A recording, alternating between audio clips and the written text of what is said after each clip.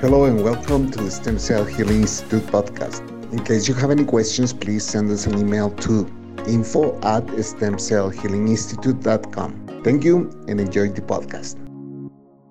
Hello and welcome to the Stem Cell Healing Institute podcast. We are here once again with Dr. Sara Figueredo. How are you, doctor? I'm very good, Luis. Always a pleasure to be here with you. So, doctor, we do have an interesting topic today, which is going to be stem cells for respiratory conditions. In this case, what are the most common respiratory conditions that patients have, doctor? Yes, so we encounter COPD, which can fall, it's sort of an umbrella term for pulmonary fibrosis, usually in the form of idiopathic pulmonary fibrosis, which takes the form of an autoimmune condition, as well as emphysema, which both are considered to some degree as irreversible, and with if stem cells aren't involved. And then we have sort of just the chronic reversible bronchitis type of an obstructive disorder, which is more of an inflammatory condition of the lungs. With the pulmonary fibrosis, we see scarring of the tissues. Many cases, we don't know why it's occurring. It's considered autoimmune, so we have our own immune system and antibodies that are attacking the tissues of the lungs and the alveoli, where it's creating a scarring where the oxygen can't pass readily into the bloodstream. So we have that. And then we also have emphysema, which is usually the cause or the result of smoking or asbestos or some sort of toxin in our environment, which emphysema is the result of, as I mentioned, of these toxins. And how it results is in the damage to the alveoli, the air sacs in our lungs, where the actual exchange of gases take place, the oxygen and carbon dioxide. So when these alveoli are in essence destroyed, the surface area is diminished for this oxygen and carbon dioxide gases to be exchanged. So when that occurs, a person has trouble breathing, taking in that oxygen, and that's the result of emphysema. And all of these conditions can result in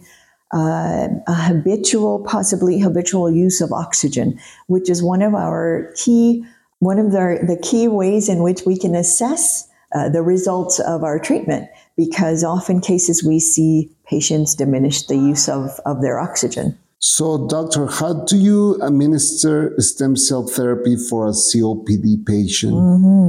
Or any lung condition, really. Yeah. Right? We have a number of different modalities in administering the stem cells, and it's really important for us because our motto is to leave no stones unturned. So we will absolutely do an intravenous infusion of the stem cells, allowing the stem cells to flow everywhere the blood flows, including the lungs. And then we will also do a nebulizer version of stem cells, where we have the stem cells in a nebulized form where they're inhaling and breathing the stem cells directly into the lungs, along with other key factors in lung health in a proprietary cocktail that we have formulated. And we have to ensure that the stem cells are not being attacked by the macrophages of the lungs before they get a chance to do their job. So that's really important that we as a clinic address this in any stem cell treatment, actually, especially for the lungs, because these macrophages can be very detrimental to a stem cell treatment if they are not addressed. And so we ensure that the macrophages are suppressed for that limited amount of time in order for the stem cells to get to the lungs and do their work through nebulizer as well as IV. And I will have to ask you, what type of stem cells would you use in this type of treatment? Yes, we do. That's a very good question, because in this case, when the autoimmune conditions are involved, like pulmonary fibrosis, not necessarily in emphysema, But in both conditions, for instance, we will indeed use endometrial stem cells, which are coming from a young female uterus, which is very, very effective for anti-inflammatory conditions and autoimmune conditions specifically. By the way, talking about going back to autoimmune condition, we will also apply the stem cells into the inguinal lymph nodes, the lymph nodes of the body, to address the autoimmunity itself.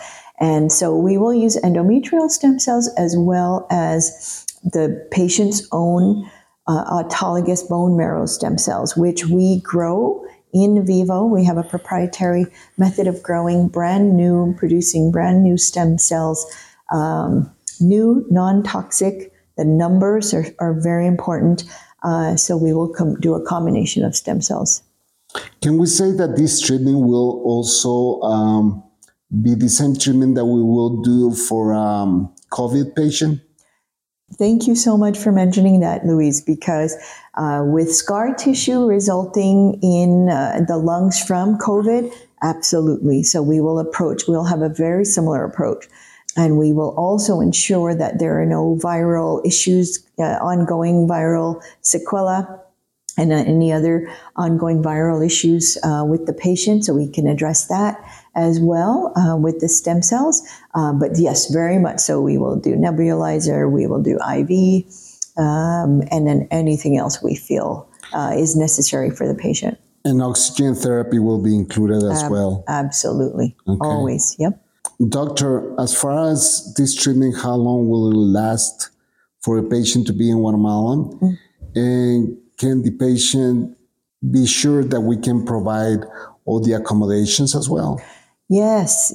So in our treatment package, we combine all of the comprehensive treatment protocol, which I've mentioned in past podcasts and videos, including, I'll just mention again for any new listeners and viewers, we have the the total detox program, we have oxygen therapy, we have as well hormone therapy, age appropriate and depending again on the condition, as well as a stem cell enhancement formula.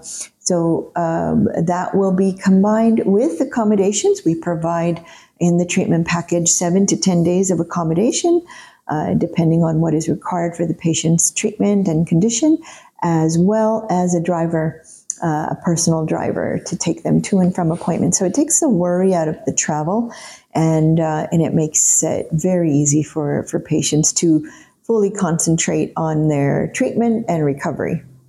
Does the patient have to come back for a second session of stem cells? Our goal is for a patient not to have to return. The numbers of stem cells that we use, which is very, very significant. Is it by millions, I suppose? We are talking about hundreds of millions, absolutely, right, in different modes of administration. So it really makes a difference in the results and whether or not a patient has to return. There are cases, very rare cases, where a patient will see results and we will, they have the option of coming back. We always have them wait about a year to see most of the full effects of the stem cells, because they do take time. Regeneration takes time. And we have them wait, and if at that time they want to come back, they have the option of coming back. However, in most cases, they see enough of a result where we would prefer for them not to have to come back. Can this treatment work for a patient with lung cancer? Louise, that is a very good question, because I get asked that a lot. With cancers, we do not use regenerative type stem cells, which are mesenchymal stem cells. Those are regenerative stem cells. Those are creating new tissues. Those are creating new cells.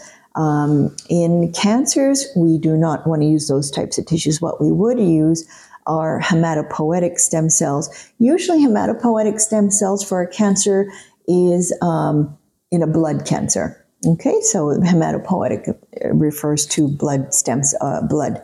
And in this case, so for many cancers, unless it's a blood cancer, only hematopoietic stem cells would be used, not adult mesenchymal stem cells. So thank you for asking me that question, because it's very important. Okay. So in this case, doctor, for this condition, what will be the day-to-day improvements that the patient will feel?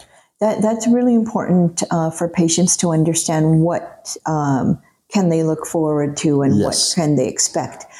I have seen firsthand, as I mentioned earlier, a diminished need for oxygen.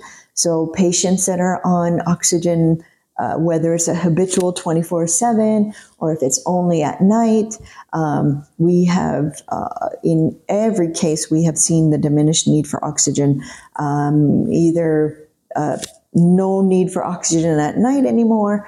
If they're on oxygen 24/7, they're only using it at night as opposed to during the day. Also, we are finding that the shortness of breath severely diminishes as well. So they're able to walk longer, endurance is longer without having to use oxygen or without losing their breath.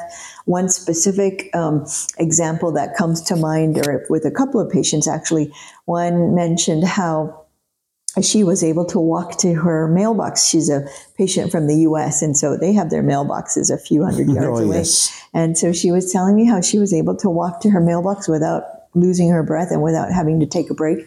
Another one was telling me about being able to walk the block without losing their breath. So, and then again, the diminished going up and down stairs and the diminished need for oxygen. So a very, very overt response to the stem cells, which is very, very pleasing. That is awesome. So in case you have any questions, by the end of this podcast, you will find all the information how to contact Dr. Sara Figueredo. And I really appreciate your time, doctor. Thank you, Luis. I always appreciate yours and appreciate seeing you and talking to you. And I will see you next week. Thank you so much. You take care, doctor. You too. Bye-bye. Thank you for listening. In case you have any questions, please visit our website, stemcellhealinginstitute.com. Or you may send us an email to info@stemcellhealinginstitute.com. If you want to contact us from North America, you may dial +1 209 690 7836. If you want to send us a message through WhatsApp, please add us at +502 4220 7297. And this is how you find us on our social media. On Facebook, Stem Cell Healing Institute. On Instagram, Stem Cell HI. On Spotify, Stem Cell Healing Institute. On YouTube, Stem Cell Healing Institute. We hope to hear from you. Thank you.